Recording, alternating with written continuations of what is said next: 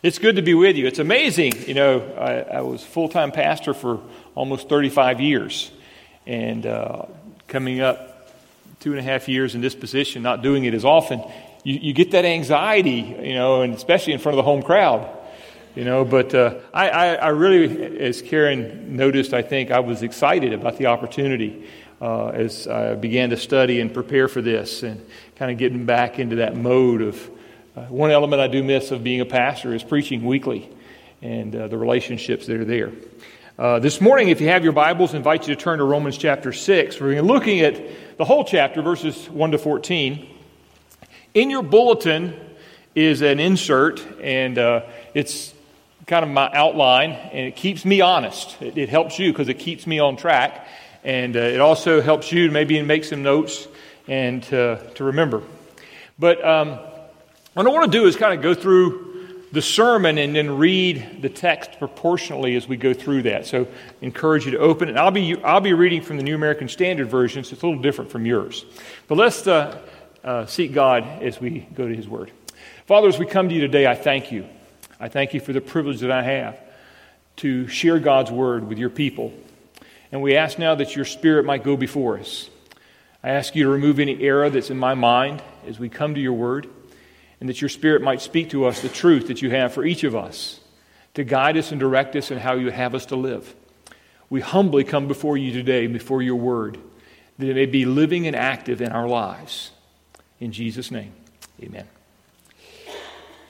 To come to this text, we come dealing with the idea of grace. Now, I got to qualify this a little bit. If you're ever near my house at some point in time and you hear me hollering "Grace, Glory," my wife got 2 cats, and one cat is gray, and she called it Grace.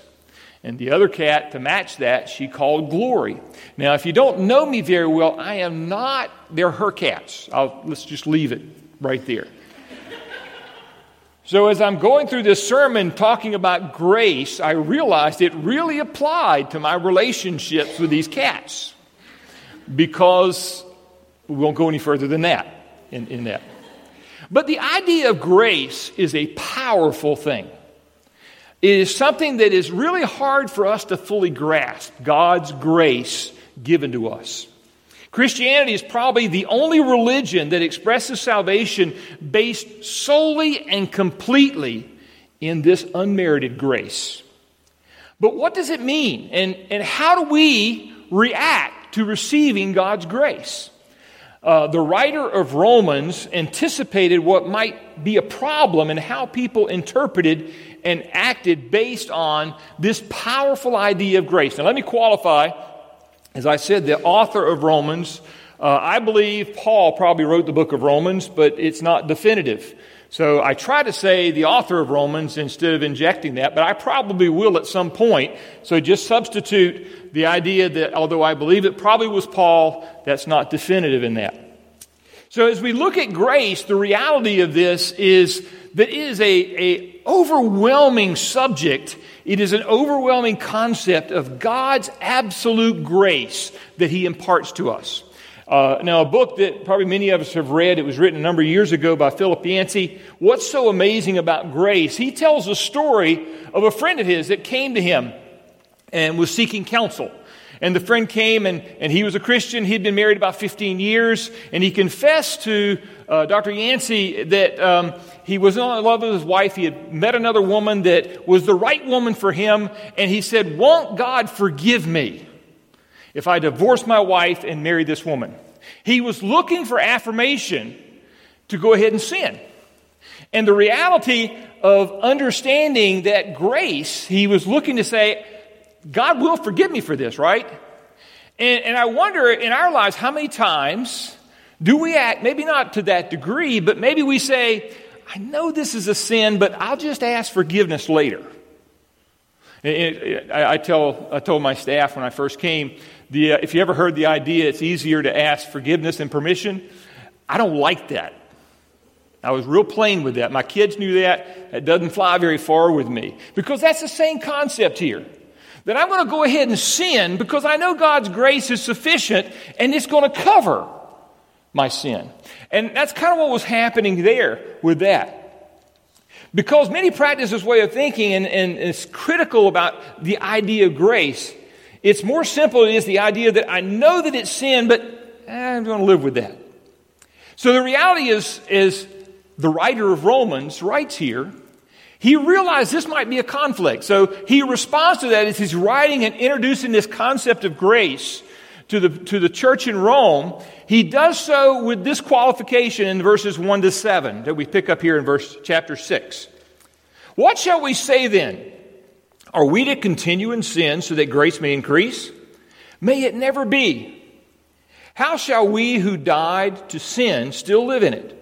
Or do you not know that all of us who have been baptized into Christ Jesus have been baptized into his death? Therefore, we have been buried with him through baptism into death, so that as Christ was raised from the dead through the glory of the Father, so we too might in the newness of life. So we too may walk in the newness of life. For if we have become united with him in the likeness of his death, certainly we shall also, we see something that we want and we manipulate the situation to get that. But it's basically based in our selfish nature. And that's part of our fallen state. So that we're acting in rebellion. So, okay, the first acknowledgement, the fact that we have to say is we all need forgiveness. And that forgiveness is based in the grace of God. So Christ in what he did, Christ's sacrifice has grace abounding. And that's the neat thing about God's grace. It's never just called God's simple grace. It's always God's unmerited, abounding grace. It is flowing. Unbelievable. And that's the one thing when I first read Philip Yancey's book, that he talks about that element of grace and really understanding what that means. To give that unmerited grace, to give that, it doesn't matter what the other person thinks, says, or does. You're giving it solely based on your desire to give grace, and that's what God does for us. So Christ's sacrifice has grace abounding. Just like Adam's sin condemned us, we have grace through the sacrifice of Jesus Christ. His grace overturned the effect of Adam's sin, and all we have to do is to receive Christ, accept that sacrifice that he did on the cross for us, and we are imputed, just like we were imputed with Adam's sins, we are imputed with Christ's righteousness. We all know the scripture. My righteousness is like filthy rags. But we are imputed with Christ's righteousness, which is a clothes of pure white, untarnished in any way, shape, or form. His sacrifice overturned the effect of Adam's failure in our lives and gave us a relationship with a God. God's strategy, and I love this picture, God's strategy to overcome the effects of sin was to drown them in a waterfall of grace. Now picture that. If you've ever had an opportunity to stand under a waterfall, I went to Toccoa. I was visiting Toccoa back a number of years ago when we had some students there and saw the waterfall that's there. Now, I don't know that I'd want to stand under that in the rainy season. It's pretty profound. But other times I've been around waterfalls. If you go to Honduras, there's a place just down from the compound that we used to go swimming, and there's a waterfall there. But it's just a continual nature of water flowing over there, and you can stand over and it just washes over you. And that sounds so great. But the idea here is the waterfall is continuous, continuously flows. It is an unending reserve of God's grace to us. So then, if God's grace, Christ's sacrifice, reverts that, so then how is grace applied in our lives? Now, again, Paul's reacting here to a misunderstanding of grace. His fear that they may misunderstand.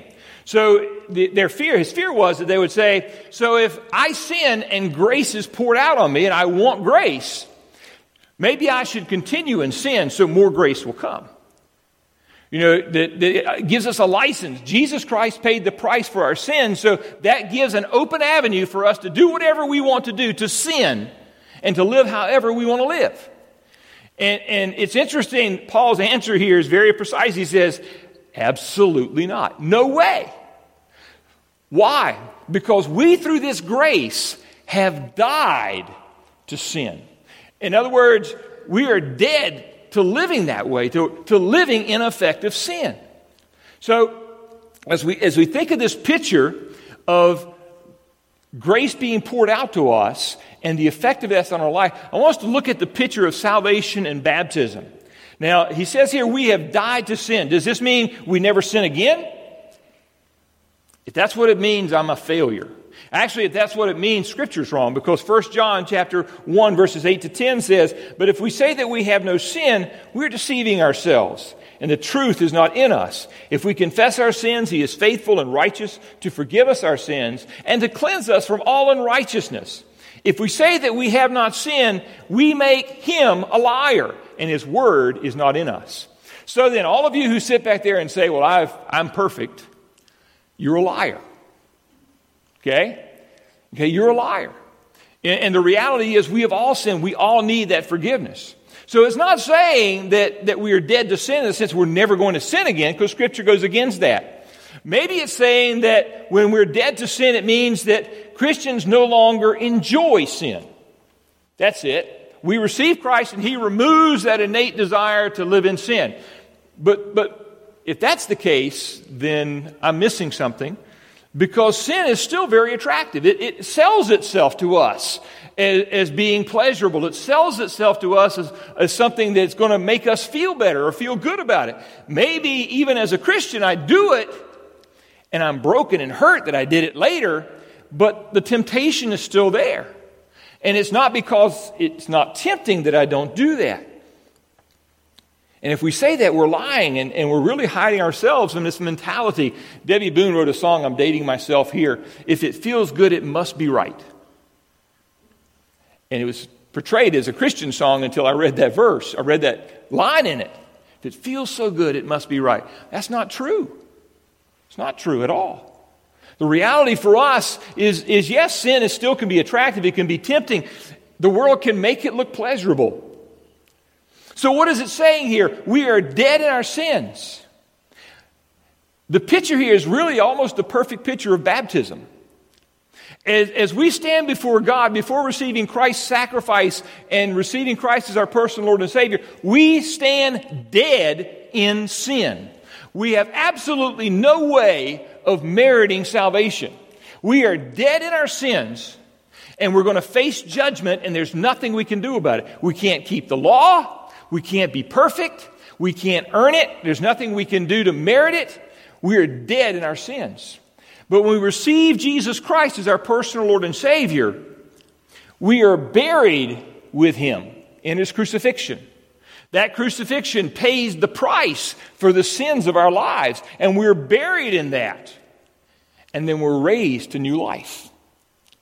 If you've experienced baptism, and if you've probably experienced the counseling of understanding what that is. That's what it typifies. That's why we practice immersion, because it is the best representation of what baptism is called for in Jesus Christ. For a believer to stand before a congregation and to say, I was dead in my sins. I was going to face hell. I was judged, condemned before God. But I asked Jesus Christ and died to him, was buried with him, and now I'm living for him. And that's when, as a pastor, that I put that handkerchief over and say they're dead, they're buried, and they're raised to new life. I used to share when I baptized someone that the angels in heaven are throwing a party because another believer has come home. You know, the reality of that picture for us, and that baptism is so important, is a clear statement. It is a pivotal mark in our lives that I am going to live for Christ. I have received God's grace in my life. Now in verse 6 here, he steps up, he says, "Now know this, that our old self was crucified with him in order that our body of sin might be done away with, so that we may no longer be slaves to sin, but he who has died is freed from sin." Now, is this promoting the idea of this Gnostic thought that what happens in the flesh isn't really important? You know, is that body?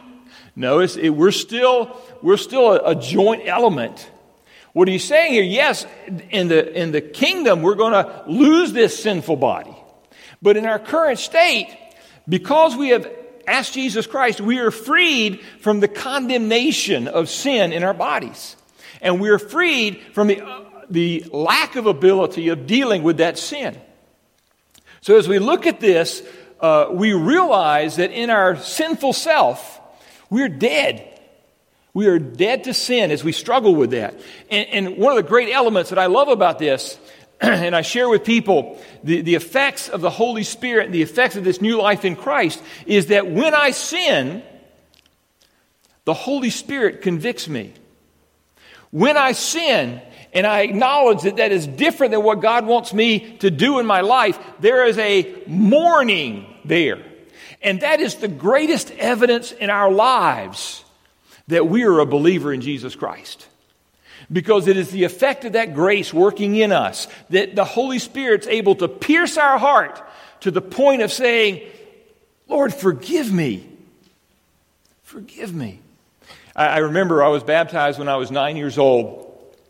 And I remember coming up out of the water and feeling that exhilaration of being a new creature in Christ.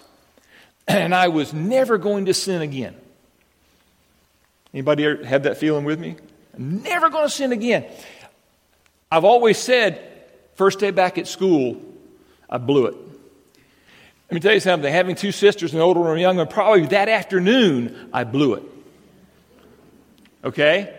The reality is we can't live without sin. We struggle with it. It's going to be a battle. And that's not what Paul's saying here. So the reality of God's grace is it frees us. We're in a new reality with Christ. And we're in a struggle with the sinful self. The nature that we have lived with. And we're going to be battling with that. So then what's the realization here? Verses 8 to 11. We are alive to God here. Now, if we have died with Christ, we believe that we shall also live with him, knowing that Christ, having been raised from the dead, is never to die again. Death no longer is master over him. For the death he died to sin once and for all, but the life that he lives to God. Even so, consider yourselves to be dead to sin, but alive to God in Christ Jesus.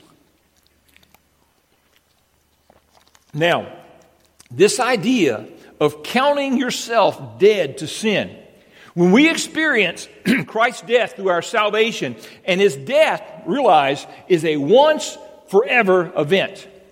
He doesn't have to meet a quota. So many Christians now, he's got to be crucified again because that grace was not sufficient. Remember, it says his ever sufficient grace.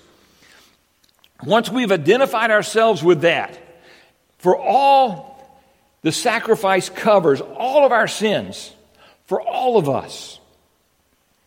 His life changed everything. Go back to the beginning here. Grace changes everything. His life changes everything. His sacrifice covered the spiritual condemning effect of sin in my life. I am no longer condemned. That's why we can say that we already have the victory in Christ. Because when Jesus Christ comes back, okay, it's not that he's going to defeat Satan. Satan is already defeated, and he knows it. Okay? We have that victory in Christ because that was complete. But Jesus now lives alive. He ascended to be at the right hand of the Father. His part of paying our debt is totally complete. He is ruling with the Father now. So that first two verses there, 3 verses, 8, 9, and 10, is talking about being with Christ. In an element, it's talking about being in the kingdom. And that's our promise. But that verse 11 there, it keys in again. It says, right there, even so consider yourselves to be dead to sin, but alive to God. Okay, so we are dead to sin. That is to say, I am no longer living for the gratification of the body. I am dead to that element, that I'm succumbing to that constantly. I am alive to God. So what does that mean? It introduces a new way of life. It introduces to us that we are now serving a new master. We are under a whole different set of principles. We are a different people. We live for a different cause. Our goals and desires and glory is found in Christ. Every decision that we make is founded in the desire to glorify God. It's founded in the truths of God's Word. How I am a husband, how I am a father, how I serve in my job, how I act on the highway, how I act in the grocery store, the decisions that I make about my money, the decisions of how I affect strangers, the decisions of how I do anything is founded in the grace and the new way of life that I have. I am alive in God. Now, it's an ongoing struggle. It's a struggle with the old self and the new self. That's what it means to live under God's kingdom. You see, God's kingdom isn't yet established on the earth. Jesus inaugurated that with his death and his resurrection. Through his perfect life, his sacrificial death and his resurrection, we live under that rule and reign, subject to a whole new reality that's breaking in on the status quo of our world. This new way of life we are introduced to is a resurrection kind of life where we live by a set of standards and values. We are directed by a different set of assumptions. Instead of being directed by the culture that we live in, we're directed by the Sermon on the Mount. Instead of our decisions being based in the culture of our world or what's accepted in our world, we base them on the Bible. And that's where we gain our strength. Instead of defining success by our cultural standards, we define success by pleasing God. I can please God digging a ditch. I can please God making a little bit of money or making a lot of money. Whatever circumstance that God puts me in, I can please Him and glorify Him. So then, we are dead to sin in living in that way, and we are alive to God. That's the effect of grace that it has in our lives. All right, now, that's what's happened. Now it's decisions that we have to make over our mortal bodies. Now realize, once we receive God's grace, He's covered our sins. We have the grace of God. He lives within us, but we're still battling this physical body.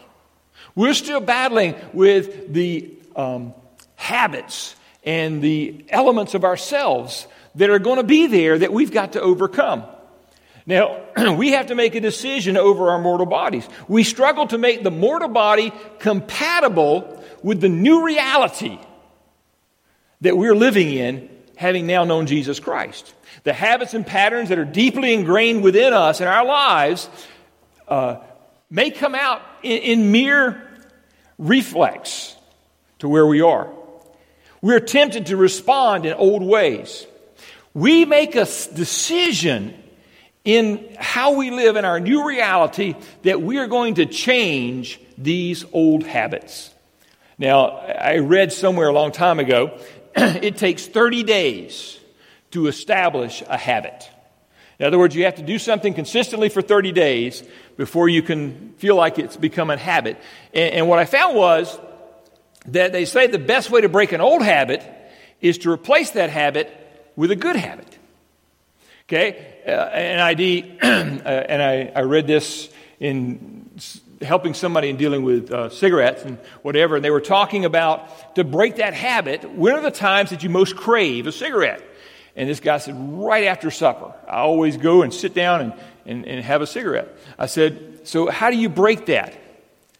He goes, if I go sit down, I'm going to want one. He said, so I'm going to get up from the dinner table, I'm going to go outside, take a walk, do a chore or whatever. And that was one way he had of breaking that habit. Now, in our lives, we identify our, quote, pet sins, those things that we struggle with. We need to identify what those are and how am I going to deal with those. We are making a decision over our everyday life to glorify God in how we live. Now, most of us don't struggle a lot with this in church. You know, that's pretty easy. You know, when you're here and you're around other believers, you know, and everybody's kind of watching your shoulder, you know, you're in pretty good shape. We struggle with it in everyday life. We struggle with it driving on 485. You know, when somebody cuts you off and your initial reaction is, I'm going to catch up with him and blow my horn, or maybe do some other things that aren't real nice. That's human nature and how we normally react. So how do we react as a Christian? I'm going to drive up beside him and say, God bless you. I struggle with that a little bit. I'm going to pray for him and say, Lord, protect him and those around him. I'm going to respond to him in grace. Grace, he's not merited. He doesn't deserve that. But I'm reacting the way God has blessed me. And we're determining those things in our lives. We're tempted in our homes when we're sitting there relaxed and all of a sudden something happens and we immediately react in the old way. How about on the baseball field or basketball court? Or how about if we're watching baseball or basketball? How do we react? That old self just pops right out. Throw the elbow, right? Grab the face mask. Holler at the ref. How do we react? We realize those temptations are not going to change unless we take an action of doing that. So we claim a decision over our mortal bodies, a decision over our everyday life, that this is how I want to act. So then we make a decision that we are going to offer our bodies to God. That's what he says here, that we're to offer our bodies. We're going to offer the parts of our bodies as weapons in the battlefield of righteousness. Instead of lying with our mouths, we're going to build people up with love and grace. Instead of hitting people with our hands, we're going to serve out of love and grace. Even if they don't deserve it, we're going to do it because it's what God would do. Now realize it's one or the other. Now, a lot of people had this mentality, I'm going to seek God's forgiveness, but this whole idea of living this righteous, goody life, that's not me. It's not my personality. Scripture doesn't give us that option. We are called to offer our bodies as a living sacrifice to God. And we need to strive to do that completely. Because in that we are no longer under sin's domination in our lives. We are no longer under that. We have been freed from that reality that sin reigns. I have no power over sin. You have been given victory over sin. Amen? That's biblical, right? Right from Scripture. Do we claim that? So many times we say, well, that's just how I'm made. Or that's how she is. We just got to accept her. No. That's the effect of the fall of Adam. We are no longer under that. We are under the grace of God that gives us victory over that. And when the Holy Spirit impacts us to say that is sin in your life, you are responsible to deal with that sin. It always amazes me. You get around Christians and they say, well, this is sin. Well, I don't know that it's sin. What does that say to me? It says that God's hit you on that one, and he's probably going to hit this guy a little later in his life on that one. You see, because God's dealing with us. If God tried to change everything wrong with Steve Lawson all at once, I would just shut down altogether. But God touches those areas of my life that aren't glorifying him. And he touches that and says it's time to deal with that in your life. And he may put people in our lives to do that. We are no longer under this power of sin. We still struggle, but it's not our master. Paul says we are no longer under law, but under grace. Paul is saying here, no longer live under that old creation of having to keep all the laws to be holy, to be righteous, because you're not going to do that. Because we've changed kingdoms. We've changed masters. So everything we are is under grace in how we live and what we do. And it's a powerful thing for us to live and experience that. Okay, so we're down to our application here. And as we look at this, I want to qualify, as you looked at this passage, I've always looked at this passage and I realized it as I was studying, all the pronouns in this passage are plural. Okay? Again, I'm going to say it, Paul is addressing to the Roman church as the church. He's saying this to the body. You have experienced this. You have been baptized into this new life. You have this new reality. You together. And Matt has been talking about what the church is all about and how we work together. And this text is so powerful in that effect in our lives. We're working at this together. So then, I like acronyms. If you hear me preach very much, a lot of times I use them. The theme here, God's grace changes us for the better. Better is the acronym. BETTER is the acronym. The B is the realization I'm being on God's side. It is a change when we come under grace. We are a new creation in Christ. We are in a whole new dynamic of life. I'm on God's side. Let me let you on a hint. I'm on the winning side. It's already declared. He's won. Amen? He has won. So, B, I'm on God's side. E here, entering the battle against sin. And it is a battle. No longer can I sit back and say, God made me this way and just stuck with it. Because God's grace has covered those sins. He has transformed us of being alive to sin to dead to sin. And through His Holy Spirit empowering us to have victory over sin. And He's called us to do that. And we enter that battle. The T, I am totally committed to live for Christ. I am totally committed to live for Christ. There's no halves. God's got me from Sunday to Wednesday. And then I'll ask forgiveness on Sunday. God's got me with the family. He's got me in the neighborhood. But when I'm at work, one of the most powerful things for me is when I was in college, I came home the first summer and I worked at the paper mill where my dad worked. And, it was out there, and I knew a lot of the guys. I'd played golf with them and different things with my dad. And they were very, very, very different back in the paper mill in Savannah than they were on the golf course with a 15 and 16-year-old boy. Their language was different. Their actions were different. Their jokes were different. Because they really didn't see me as Hank's son anymore. I was just a 18, 19-year-old kid out there working. But when you mention my father's name, that was a man that was the same. That's for us. I am totally committed to live for Christ. The other T, I have turned over a new lease on life. I have turned over a new lease on life. I have changed. Now, for those around you, that may not be evident for the first little while.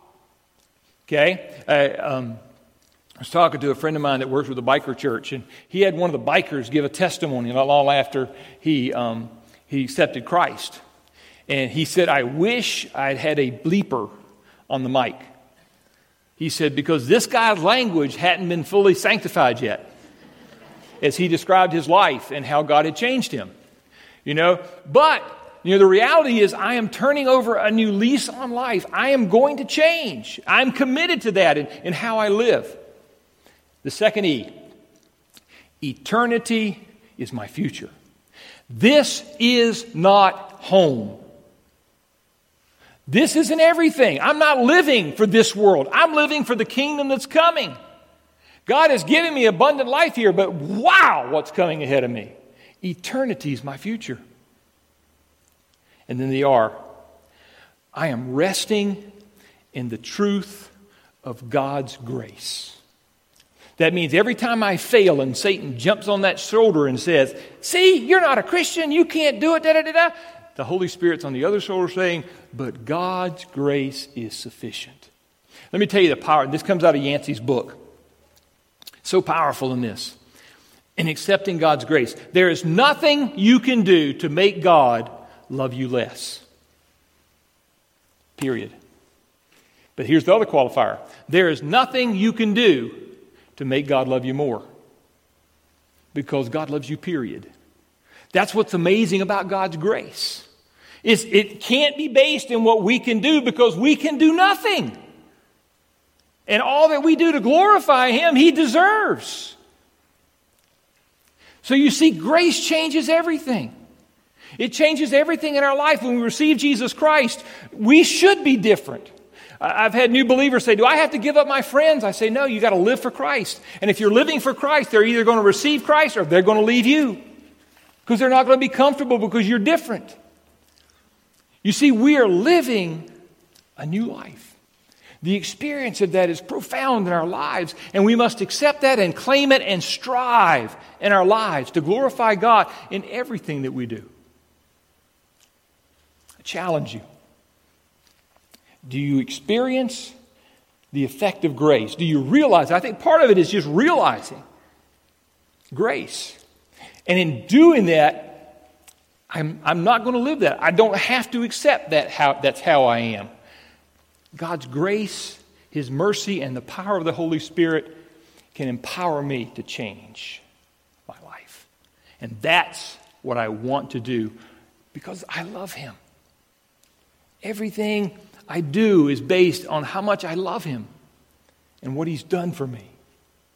Father, as we come together today, as the writer here in Romans wrote to the church in Rome, and this thesis of doctrine of the book of Romans, the letter that he wrote, here in chapter 6, even after he has expounded how sin is innate within us, is imputed upon us, that he shares the imputed righteousness that we have in Christ, and the change that it takes within us.